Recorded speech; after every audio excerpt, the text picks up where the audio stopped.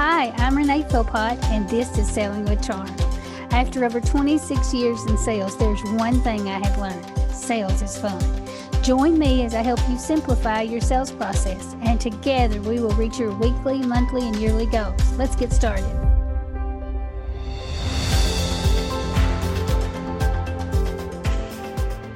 Welcome to Selling with Charm. I thought I would record podcast number 1 with the person who I began it all with, and that is my husband, Earl. We're going to talk past careers, how we ended up working together, and what led us to starting our own business. Plus, you'll hear about the fear behind the leap. Let's get down to business. So, Earl, thank you so much for joining me on the podcast today.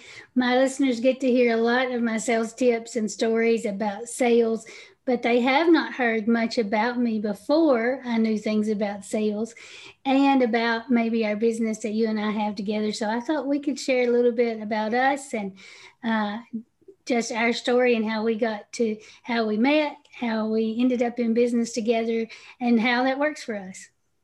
That sounds great. So tell me, Earl, a little bit about yourself. Well, most people know me by Renee's husband that probably listen to this. And my name's Earl Philpott. Grew up in Southeast Kentucky. Worked on a farm. Went to a local school, and really grew up that way. Never had done much and didn't know nothing about business, or never thought I would ever be in business. So that was not a thought. Met Renee at a young age. I was 16, she was 15, and as we like to tell everybody, she was laying in a coffin, and so that's always an interesting story. So she didn't think she's a salesperson, but she was selling, and it kind of started from there. And we dated for a couple years, was engaged for a couple years, and got married 20 and 19. And, there's a long path down the history from that. So I was in a coffin when we met. Now, I should explain, it was Halloween when we met. And I was at a friend's house. They had dug out a coffin because one of them's grandparents had been in the business of building coffins. Not like we know them, just very much just a box with a lid. It was shaped like a coffin, but not fancy at all. And I don't know how they talked me into getting into the coffin. I don't remember it being a debate. I just said, okay. And it worked out pretty well because you were bringing your younger brothers and sisters to trick or treat, and we met. So it worked out pretty well. Did you think that was strange that I was in a coffin? I thought it was strange, but I thought, wow, if this girl lay in a coffin like it right there, she must be a lot of fun. So, okay. I never met nobody laying in a coffin, so that wasn't getting paid to be in a amusement park. Well, I wasn't getting paid to be there, so I must have just been a target. I don't know, but it was fun. And I don't know if I would do that now, but I didn't have a second thought about it then. So you started I always think this is funny because I say when we met, you hardly had shirts with sleeves. Would you say that's right? Yeah, I probably didn't own a button-up shirt and probably didn't own but a couple polos. So everything I had was T-shirts, and half of them had the sleeves cut out of them. I mean, playing football and growing up on a farm and didn't see the need for them. So you've had lots of jobs. So your very first job, beyond the farm, what was it? I was a janitor in a local school. Worked there part-time to help pay for my vocational school, and done that for a little while. And then started working in a factory at night, and kind of worked in a couple different factories over time. And it was a good experience. It was working. I'm not a night person. Most people that know me, I am definitely not the night person. I'm a morning person. So the second job I took was a third shift job, 11 to 7. And I had never stayed up all night in my life, probably one or two times ever. And was doing that for a while, and that was really rough. And Renee's dad, we were dating at the time, but he had a job come open for a night watchman at a coal mines in the middle of the woods and the mountains of Eastern Kentucky. So I didn't think twice about it. So that sounds great, better than what I'm doing now. And so started doing that, and found out, I kind of wanted to start working in the mines, and I had an electrical background. That's what I went to vocational school for. And so started going underground and became a mining electrician for a while, and, was doing pretty good as an apprentice of that, but probably was nothing coming open very soon for a full-time electrician. So I started doing maintenance work, which was good. I enjoyed it. It's a lot of fun. It was terrifying being underground at first, but then you kind of get comfortable with it, which is probably not a good thing. And so on from there, after 2 or 3 things going on with the mines, me and Renee was engaged, and we wanted to get married. And she, all kinds of excuses. So I was having to sell, so that's why I probably taught her how to sell. I had to teach her, tell her a few things, and she's like, we really don't make enough money. So in the mines, some of you don't know, the more dangerous the job, the more money you make. So, I went in, and they had a job that was running a piece of mining equipment that was right behind the miner up in the action, paid more money, $2 more an hour than I was making. And so I said, I'll take it. So I moved from maintenance to doing that. And so then she said, well, we have nowhere to live. So I went and rented a little house in Middlesboro, Kentucky. And, so that took care of that excuse. And so we were back and forth. We was planning, and in the mines, you only got off 2 weeks a year, and so you get 2 weeks vacation. But what they don't tell you, it's the week of July the 4th and a week of Christmas, because that's when the mine shuts down. So it was December, and we've been talking about getting married. We had missed July, and was planning on the following July. But I said, let's get married now. There's no reason. We already have everything, and so we planned our wedding and had a little country church wedding, and scheduled, done everything in 2 weeks. As usual, the people that know Renee, she was late for the wedding. So we thought she'd ran for sure. And because I was talking her into to marry me anyway. And but we got married. And so from there, I was still working in the mines. After a couple injuries and kind of, seeing how the future of mining was going, I knew I wanted to try to get out of that. So Renee was going to school full time. I was working full time. And so I got Renee's cousin was a manager at a place in Louisville, and had a copier dealership. So he said they were looking for a technician. So I said, that sounds great. So we started talking, and like I said, again, with my electrical background and things like that, that was what I needed for experience. So we moved to Louisville. I quit the mines, and we moved to Louisville.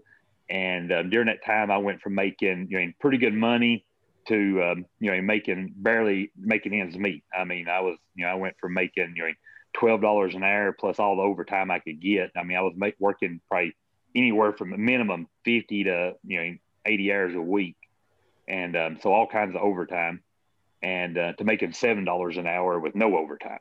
But I got to come home dressed in a polo. When we first started working, it's kind of funny. They said you had to wear a button-up shirt and tie. I did not own either.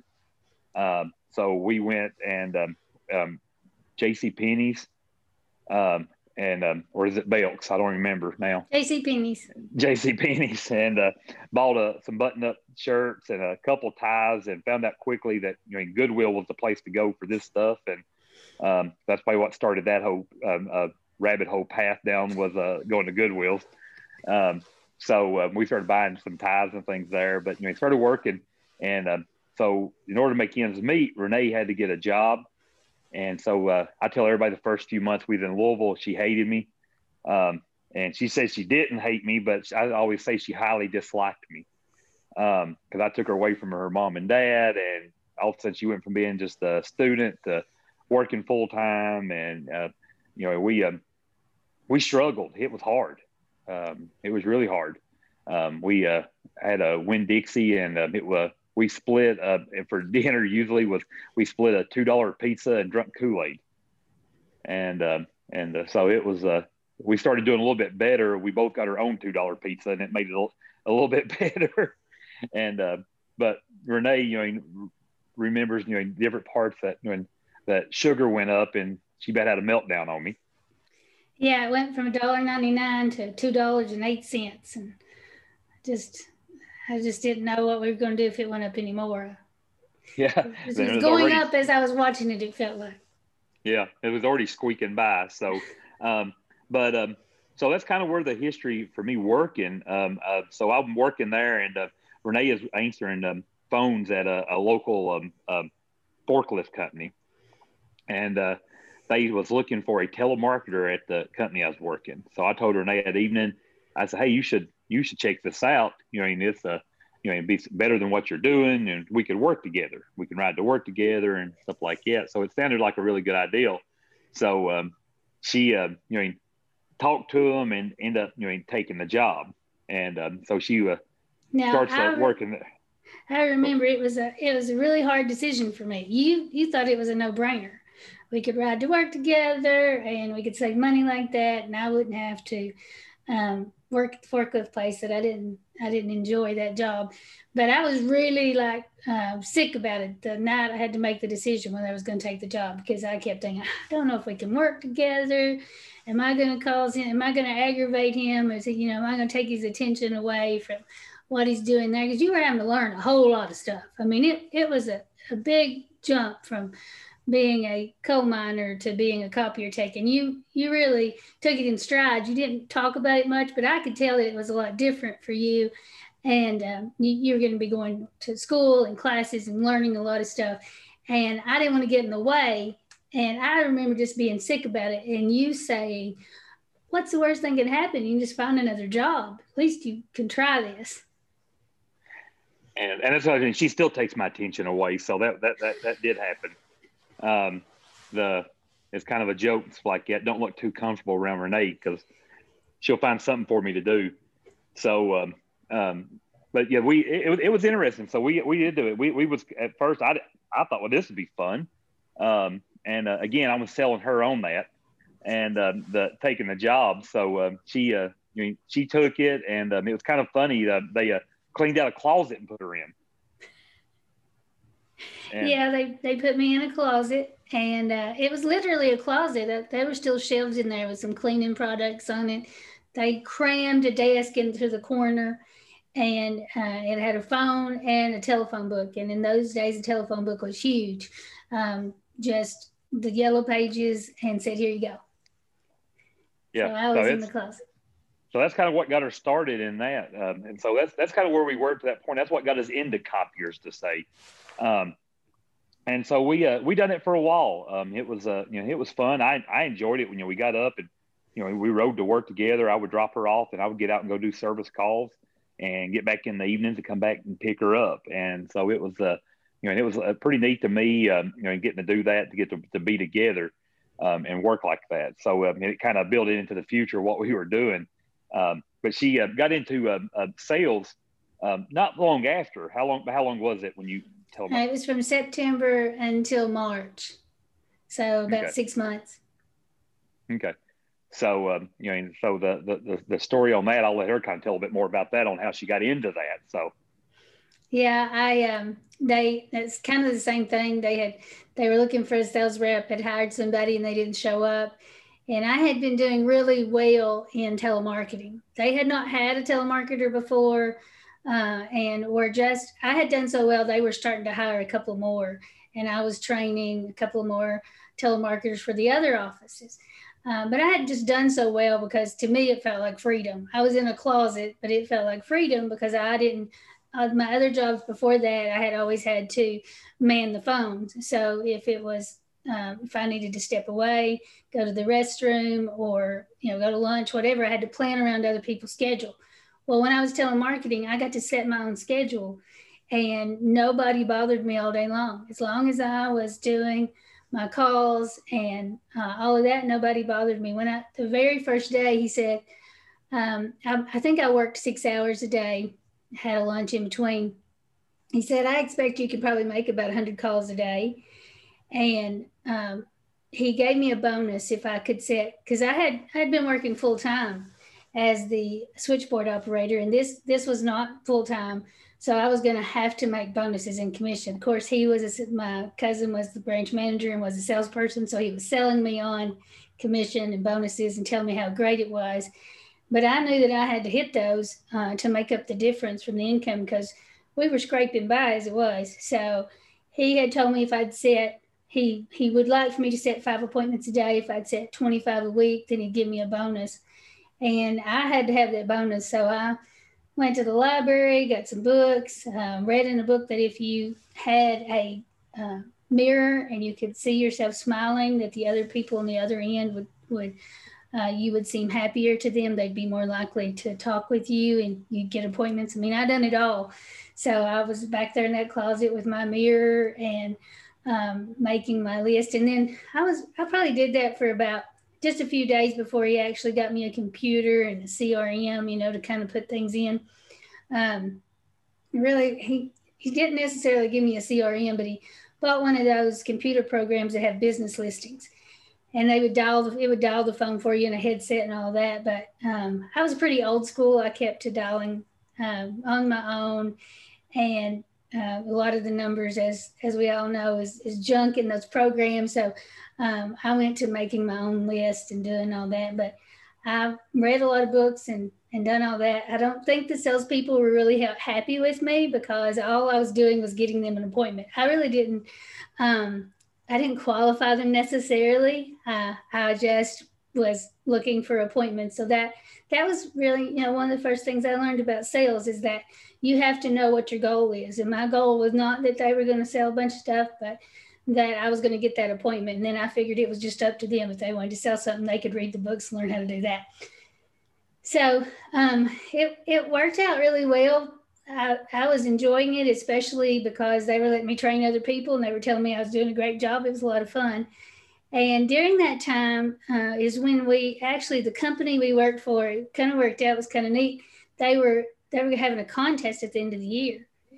And I was still a telemarketer at this time, but if they were trying to reach $1 million, that was going to be the first year they hit $1 million. And they had told us that if they sold $1 million, everybody in the company would go on a cruise. And so it was New Year's Eve, and I was selling toner on the phone. I wasn't just selling during that week when they were in the push, I was selling toner, because every dollar added up. So we had a few customers whose toner was not included in the contract, and they had me calling them. And so I felt like I was contributing. And that was really one of the neatest things about sales. I had been learning about bonuses from the appointments, but we were able to reach that $1 million goal by the end of the year. And I remember I don't know if you remember, but I remember that afternoon, they let us go home early and we had reached the number. And we knew we were going to be going on a cruise. And I had never hardly been out of the state of Kentucky, and neither had you. And we were going to be going on an airplane, and we were going to be on a ship, and just all kinds of stuff, and how exciting that felt. And here we hardly had any money, but it was so exciting that we were going to be doing something so unique that I don't even know if I had personally known somebody who'd been on an airplane at that time. But it was pretty exciting. And but anyway, then after I'd done so well in telemarketing and all of that, somebody didn't show up for a territory, and my boss said, you should try sales. And he had taken me downtown to one of the buildings, and he had said, I got to go back to the office and get something. You just go ahead and do cold calls here. And I was downtown Louisville in the Starks building. At that time, it was still there. And I went out, he said, you just got to go give him I had his business cards. You just go ahead and give him one of these business cards and get one of theirs, and just introduce yourself. So I did that until they threw me out of the building. And I don't think I realized that people would throw you out of a building even.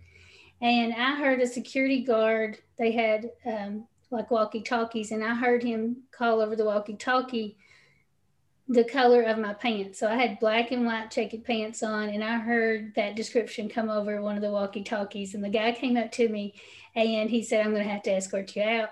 He rode down on the elevator with me, and I got off and waited. They had like a food court that connected to that building, and I waited for my cousin to come back. Now, I don't know how he knew where to come back or where I knew to come back, because we didn't have cell phones in those days, or at least I didn't. He came back and we had lunch, and he said, during this time, he said, what happened? I said, well, they threw me out. And he kind of smiled and laughed a little. And we had lunch, and then he said, well, you got to go back. And I said, I can't go back. They threw me out. And he goes, oh, yeah, you can go back. Just tell them you're here. He gave me the name of a customer in the building. Tell them you're here to see them, and they won't bother you. So I went back. I don't know today if you could get me to do that, because now I'm thinking, well, they had to know it was me back, and why didn't I tell them before I was there to see a customer? But they didn't bother me. And it ended up that night my cousin had gone to their corporate meeting, and I won the cold call contest just from one day of cold calling. And so the next day he had said, he brought me a watch and said, now it was just a little cheap watch, but to me it was a big prize. And he said, here, you won. And I said, what for? And he said, the most cold calls. And then that's how he talked me into doing sales. He said, would you like to do sales? And I said, what do I have to do? And he said, just what you did yesterday. And to me, that was amazing. They were going to pay me to visit people, because that's all I'd been doing, was going around seeing people and giving my card. And so it ended up, that was my first introduction to actually being a sales rep, was just going out and visiting people. And my salary was going to go up. He said the salary's not much, but it was more than I was making telemarketing, and it was full time. So it was a big thing for me, and I just loved the opportunity. You talk about freedom. I went from being in a closet to being out in the car, being able to go anywhere I wanted to go. I thought it was awesome. Yeah, that's kind of what the funny part about it, I think, with both of us. We found out we never traveled much, but that's something we both love doing now. And, we drive constantly all the time. And then, it's nothing for us to get in the car and drive, 5.5 hours to Atlanta just to go run around for a day or two and come back home. And so I think a lot of that, with us, we were looking at it going, I used to be like being in the mines, being underground. They was there all day, and her being like that. And also we found out these people were paying us just to go riding around and talk to people. And as most people know us, we love doing talking and driving. So that's something that we both enjoy. But that's something with our business that, I kept doing the copier business, and we lived in Louisville for a while, and at first we was like, okay, we were ready just to go back south. We wanted to go back south. And then when the opportunity came around, it was a little bit different. We started having second thoughts. We were really enjoying living in Louisville. We had moved from an apartment in Louisville to Shepherdsville, and had bought a trailer down there and rented a lot and out in the country. And so we was more comfortable where we were doing that. And but it just kind of kept growing. I kept moving up in the technician part of it. Going to a lot of schools. I went to Chicago for school several times, and it was really neat. Like I said, kind of like Renee was talking about traveling. We had never been out of Kentucky much. I mean, if we did, I went to Indianapolis to visit family, or we'd go to Gatlinburg, and every now and then, just a few times in my life, and that it would always be fun. And so also now I'm going to, flying to Chicago, and like this, it was unreal to me. And they came to us one day and told us that they had a salesperson and a technician job open in Somerset, and they was going to transfer us down there. And so we did it, and it was fun. We was excited, and part of us, and another part of us was a little bit disappointed because we really enjoying living up there. And so we got back down south, and really had to relearn kind of a few things where we was going with the customers and things like that. So it's kind of neat, but we just kind of adjusted. That's something I think with us that we learned in life, that we kind of have to adjust with what's going on around us, the good and bad. And we didn't have, nice cars, and, like I said, we were barely affording, we had, before we moved to Louisville, I had an old 81 Subaru station wagon that didn't have a muffler, no power windows, no power locks, 4-speed, no air conditioner. It was kind of funny. I mean, and didn't think nothing twice about having that car. And So we had traded it for an 1986 Mercury Lynx, which is a Ford Escort. And, that car had like 300,000 miles on it or something, but it had air conditioner, but still a 5-speed. So it's kind of funny just over the time that, that's something that we always, made it work, whatever we had to do. And so we worked for a few years and down in Somerset. Renee kept growing in their sales. Things kept evolving. She kept getting better all the way up to when we was going to buy a house. We kind of decided we wanted to buy a house, and Renee looked at it like, I need a down payment of this much money, and she's like, oh, I just need to sell 20 of these copiers to get that. And so she worked hard and got the down payment for the house. And so that's what being goal driven, I think, is where both of us kind of look at it going, okay, what can I do here to get this done? And that was really neat. That was something really through life. And so during this time, I never forget, when she's trying to raise money for the house, she also was in a thing for Toshiba for the top salespeople. And it's so funny. She didn't even really think much about that whole going on, the goals for that. And so it was basically the whole United States was in a competition, and a lot of these salespeople were all into it. And Renee was just thinking about buying a house. So they called me one day. I was at a customer's office. We had pagers. Kind of, Renee said we didn't have cell phones at the time. So my pager goes off to call the office 911. And I thought, oh, wow, what in the world's going on? And so I called the office, and they says, do you know where Renee is? And I said, no. I said, I'm working. I haven't seen her since this morning. And they said, but she was in Eastern Kentucky at the time, so even pagers didn't really work great over in that area, or what we done. And so they said, well, she's won the trip. And I said, what trip? I didn't even know nothing about it. And they said, you guys are going to Mexico on this all-paid trip. And she's one of the top salespeople in the nation. And I was like, you're kidding me. So here I'm like, oh, friends, we need you to come to the office as soon as you can, because we got to get the paperwork turned in.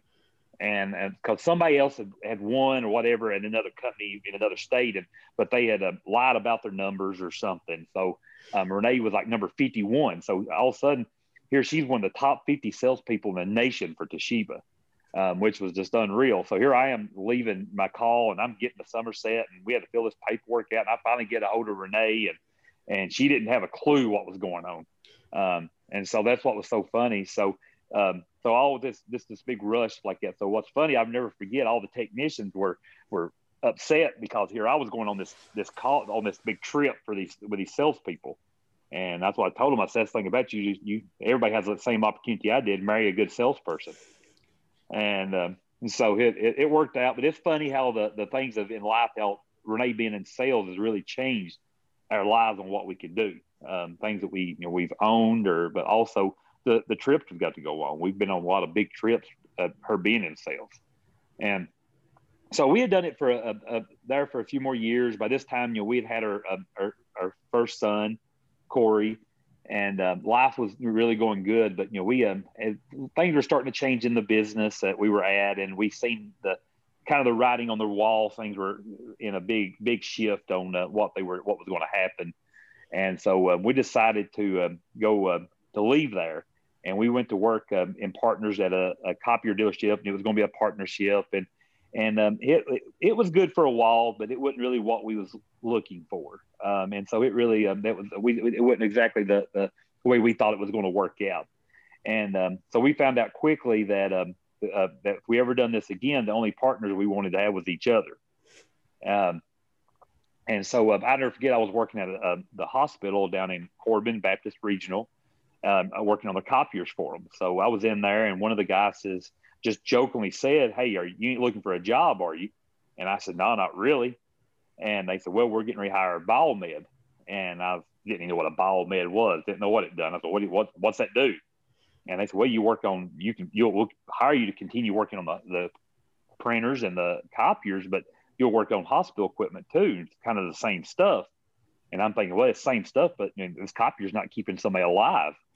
And I was like, and so they said, well, think about what you'd have to do. So this is the first time in my life that I was actually getting to tell somebody, yeah, I'll come to work, but this is how much money I want. This is what I want. I was like, yeah. So I interviewed, and they said, well, what would you have to have? And I threw a number out that I thought was a good number. And apparently it was less than what they were willing to pay. And so apparently Biomed's made more than I realized. And so they hired me, and I talked to our partner and told them that I was going to take this job. It was a really good insurance. I thought at the time going, well, this is nice. I'll know where I'm going to be every day. I'll be inside. Maybe it'd be good to get off the road for a while. And I found out quickly that that's the part that I was going to miss of the whole thing. So I was there for 4 years, about to the day. And I'll never forget, I'm working there. And so I've been there for about a little over 3 years at this time. And one of the guys that we knew in the copier business had talked to us a couple of times about, hey, you should buy out my customer base down in Southeast Kentucky and start a business. And I said, oh man, I don't want to do that. I don't want to fool that. So I started running numbers one day and kind of going, well, I don't know, we could probably do this and do pretty good at it. So I'll never forget, I called her at my lunch break and said, hey, let's start a copier business. And I'll never forget, she was being a stay-at-home mom at the time, which was something she really enjoyed, that thought she really wanted to do, but found out quickly the stay-at-home mom was a lot harder than being a salesperson. And she was ready to get back out. And I'll never forget when I said, do you want to start a business? We'll start a copier business. She said, sure, sounds great. I'll see you at supper. And I laughed. I was like, okay. I got off the phone. I thought, well, that was easier than I thought it was going to be. So I took my little notes I had and jotted down and home that evening, and we sat down. By the time I got home, she already had a list of people she was going to call on and everything she was going to do. I mean, it was so funny. And so that was kind of our start into business together. Renee started calling on people. I was still working at the hospital during the day, and I would leave after work in the evenings. I got off at 3:30, and I would go work on all these copiers at night, and got to know all the janitors in the local school that we had. They would let me in at night, and I would go work on their stuff and have everything ready to go for them before they got there the next morning. And so we got more and more busy. We kind of started seeing it, going, okay, I can't keep doing this. This is really, it's wearing me out. Renee was getting more and more customers and being the salesperson she was, and I'm still, working, 16 hours a day here trying to keep everything going like that. And so it was getting tougher. And I never forget coming home one day and looking at her and says, hey, I think it's time. And it was a big, big decision because I had, insurance, like I said, at the hospital, really good insurance. And we, at this time, by this time we had our second son, Ben. So here we are, 2 little kids at home and, a house payment and everything. And I was going to leave this really good job that I had that paid good money. And so I never forget, I gave my 2-week notice, and we had talked to right before I gave my 2-week notice, we had talked to the hospital that, we could really save them money taking care of their copiers and outside of me. And they said, well, we really can't talk about this as long as you're an employee. So that was another part of it, I think, that kind of pushed us a little bit to say, okay, I think we need to do this. And I get my 2-week notice, and a lot of prayer, a lot of, being strong in each other. And so we, the 2 weeks came, and it's Valentine's Day, and I left. And I'll never forget, when I walked out that door and clocked out the last time, I felt like the weight of the world had crushed me as I walked out that door. I thought, man, I have screwed up. What have I done here? This is crazy. And so that was on a Friday. And by Monday, we got a call, and the hospital says, we're going to give you guys a contract. It's actually going to be cheaper than what we were even paying you to do. And so all that prayer that week and being nervous about it, we found out we just had to turn it over to God. He was going to take care of it. And so I went that day, and I'll never forget, I bought stickers and, went and put on the copiers that we can, that we knew which one was ours, and got everything numbered. And so it kind of started from there. And then, so we thought, oh, this is great. I never forget, and all of a sudden, we'd get a contract in, stuff like that, and we'd pay that there. Well, we'd pay our bills with that. And that's all we had to do. We was working at a little 1-car garage at the house, and it was all going good. And yeah, it was exciting, but it was scary. And I remember our house payment was around $500 a month, and it was just a little brick ranch house, 1-car garage, and that seemed like a lot then. But you were going to be leaving the hospital, and like you said, you had really good benefits. The health insurance was wonderful. It covered our whole family because, like you said, I'd been stay-at-home mom, and I was really nervous, probably more nervous than you, because I knew we had to have health insurance and all that stuff. So while you were still working out that 2 weeks notice, I went and got quotes on health insurance. And then by the time you left, we had chose the health insurance, and that health insurance was about $1,000 a month.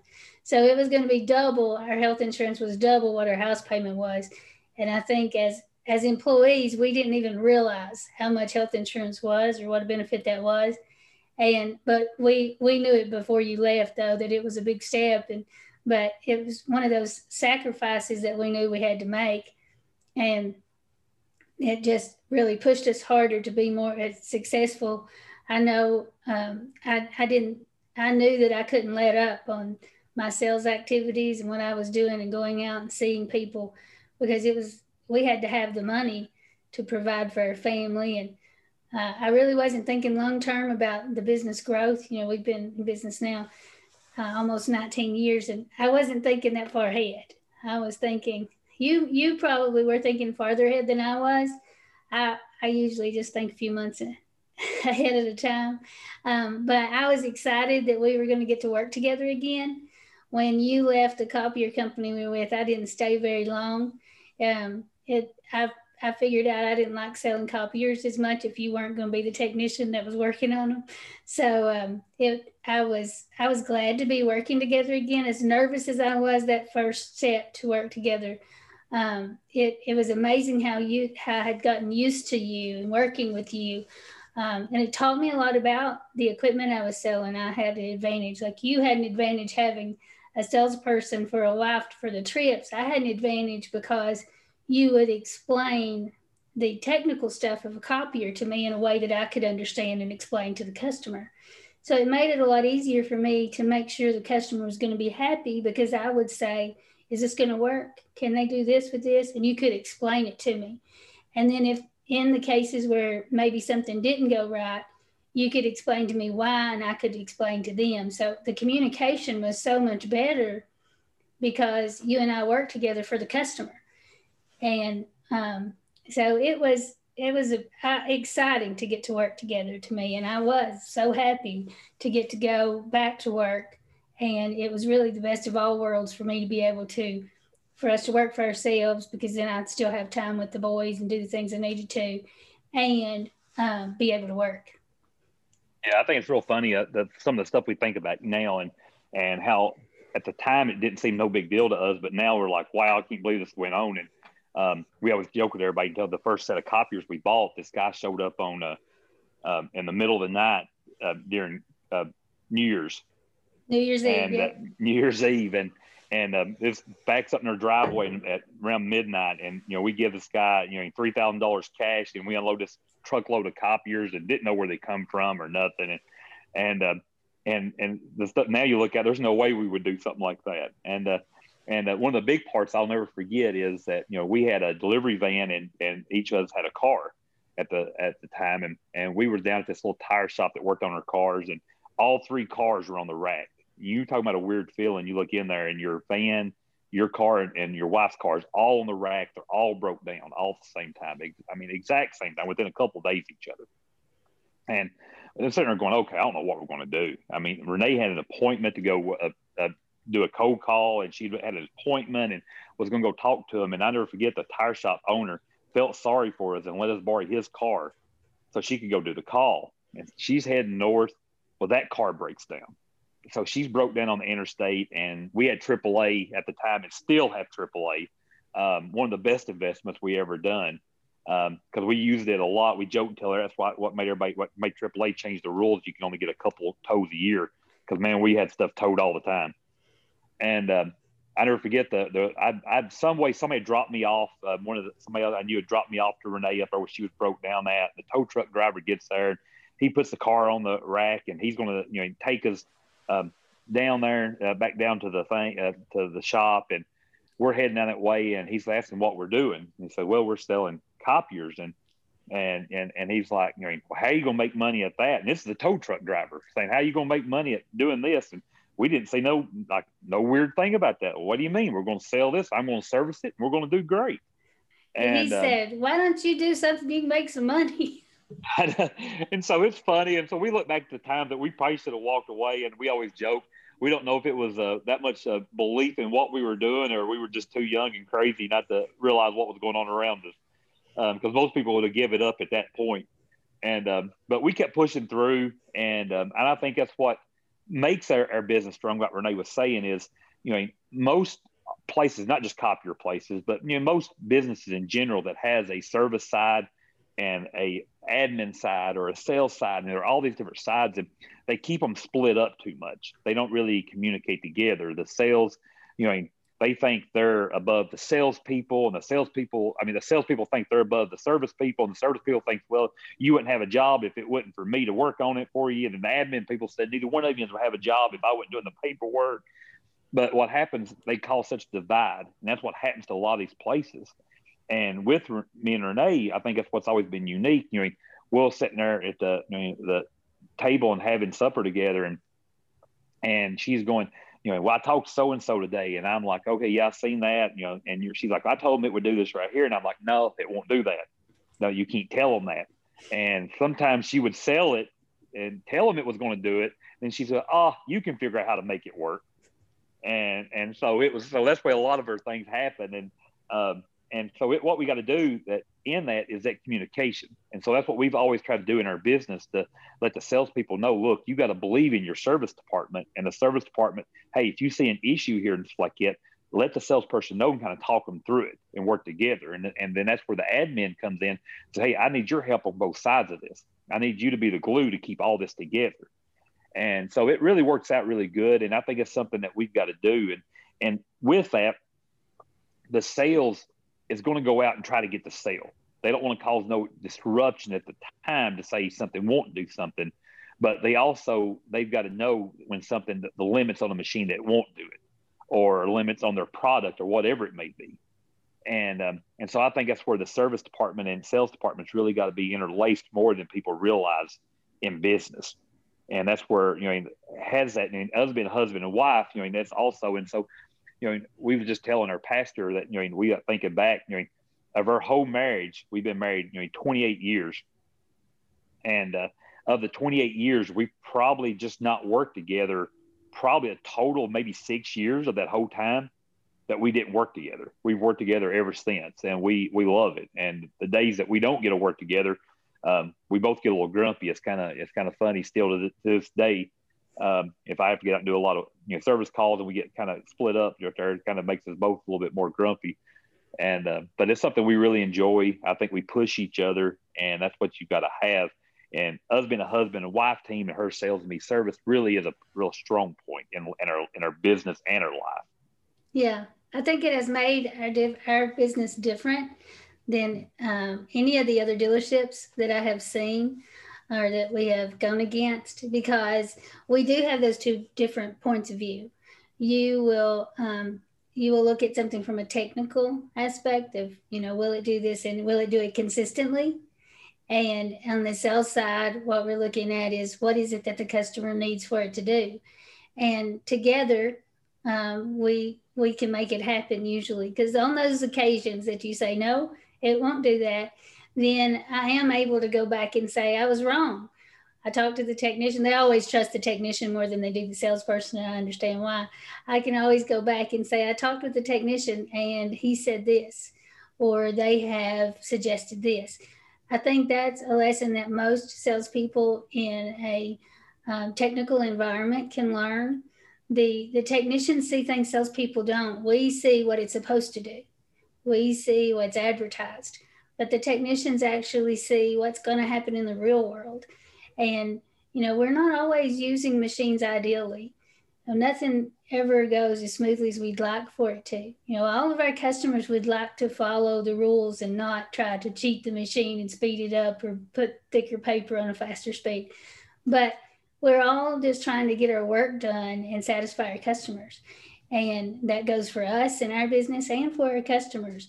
And for us all to work together so well, like I said, in our dealership, we do that really well because, if I oversell something and I say, yeah, it's going to do it, and then it doesn't, I get to hear about it from the technician. I get to hear about it at supper, that it's, a salesperson did this, and you know it won't do that, but we can work it out and keep our promises, and I like that. Yeah, that's something that I think in life like that. And Renee, everybody that knows her now or knows myself even now, it's like, yeah, they think we've always done this. We've always been what we're doing, and we've been such a journey through life that we've been through. And Renee, now, she can sell anything, and she sells me constantly. She says she don't think she's ever done that, but she sells me daily, and everything from gingham couches to whatever. She's always like, starts telling me why I really need this, how awesome it would be to this, how good this look in the house, and so I see her sales techniques coming out on a daily basis, and so she knows she usually sells me on it and gets what she wants, and so that's something in life that we're all salespeople to a point, and I think it's where people don't understand. They'll think, well, my business, I really don't sell nothing. If you're in business, you're selling something. Either it's yourself to get them to let you help them, or you're selling a product, you're selling a service or something. And so I think in life like that, that's what we look at. We're all salespeople to a point. We just got to realize how we are and how we want to push forward toward that. And that's something I've seen Renee. I've been pushing her for a long time to do this, what she's doing now. Because I said, you can help people, because she looks at stuff so different than other people. And she's got this different charm to her, and she uses that on me all the time too. And that's how she gets the things done. But also when she goes talks to a customer, she talks to them as a friend. She talks to them as a person. She builds that relationship, and that's something you've got to do.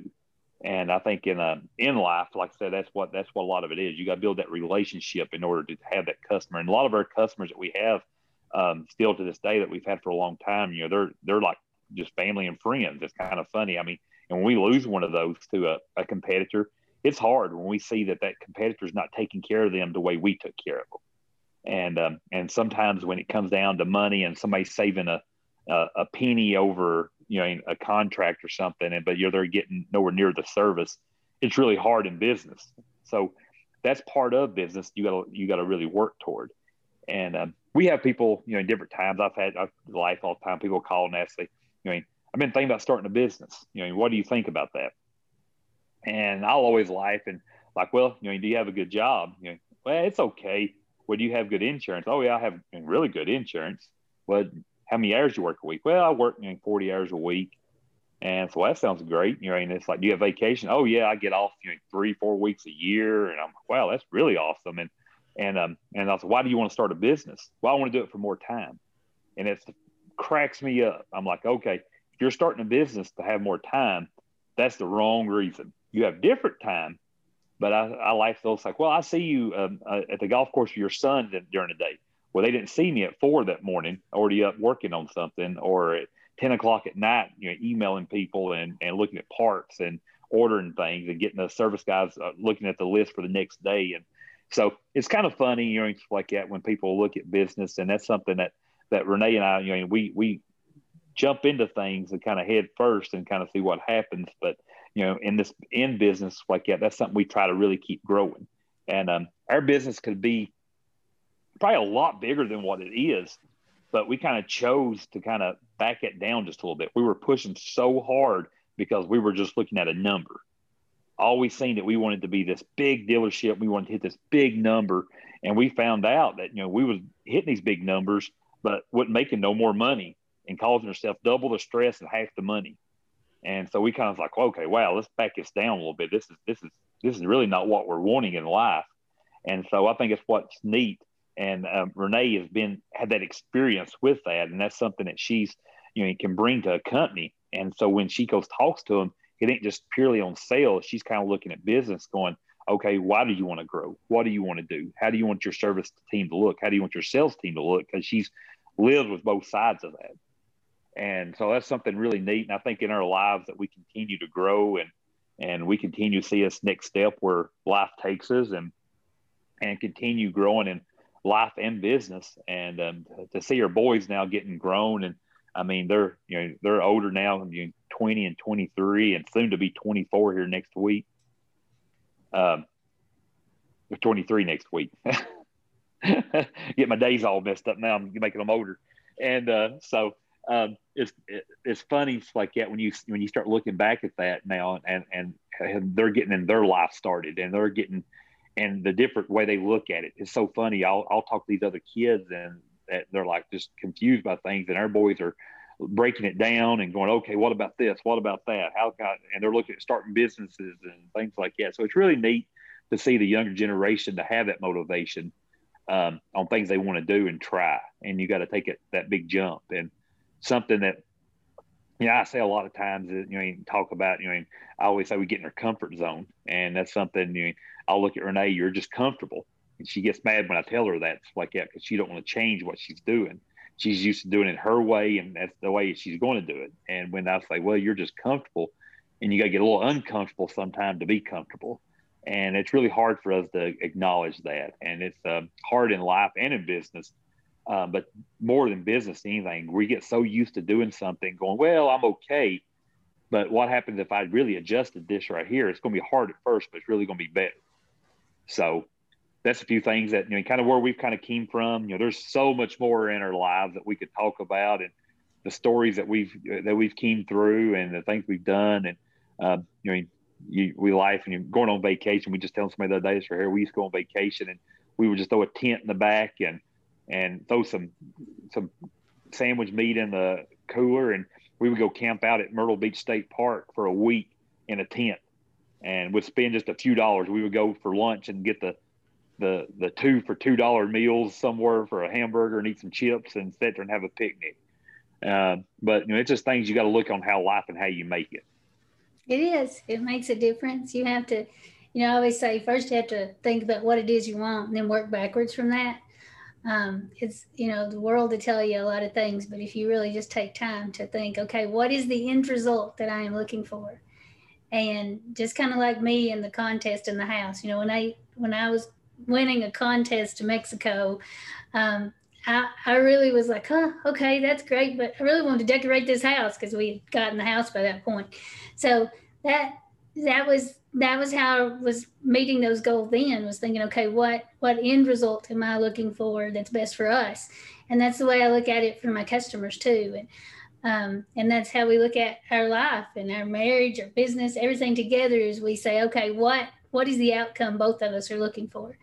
And that's how we've made it happen.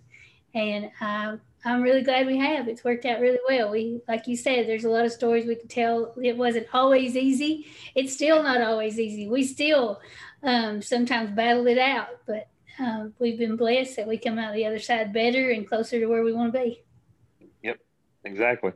Well, thank you for being here with me today. And I know that everybody will appreciate what you had to share with us and some of your wisdom.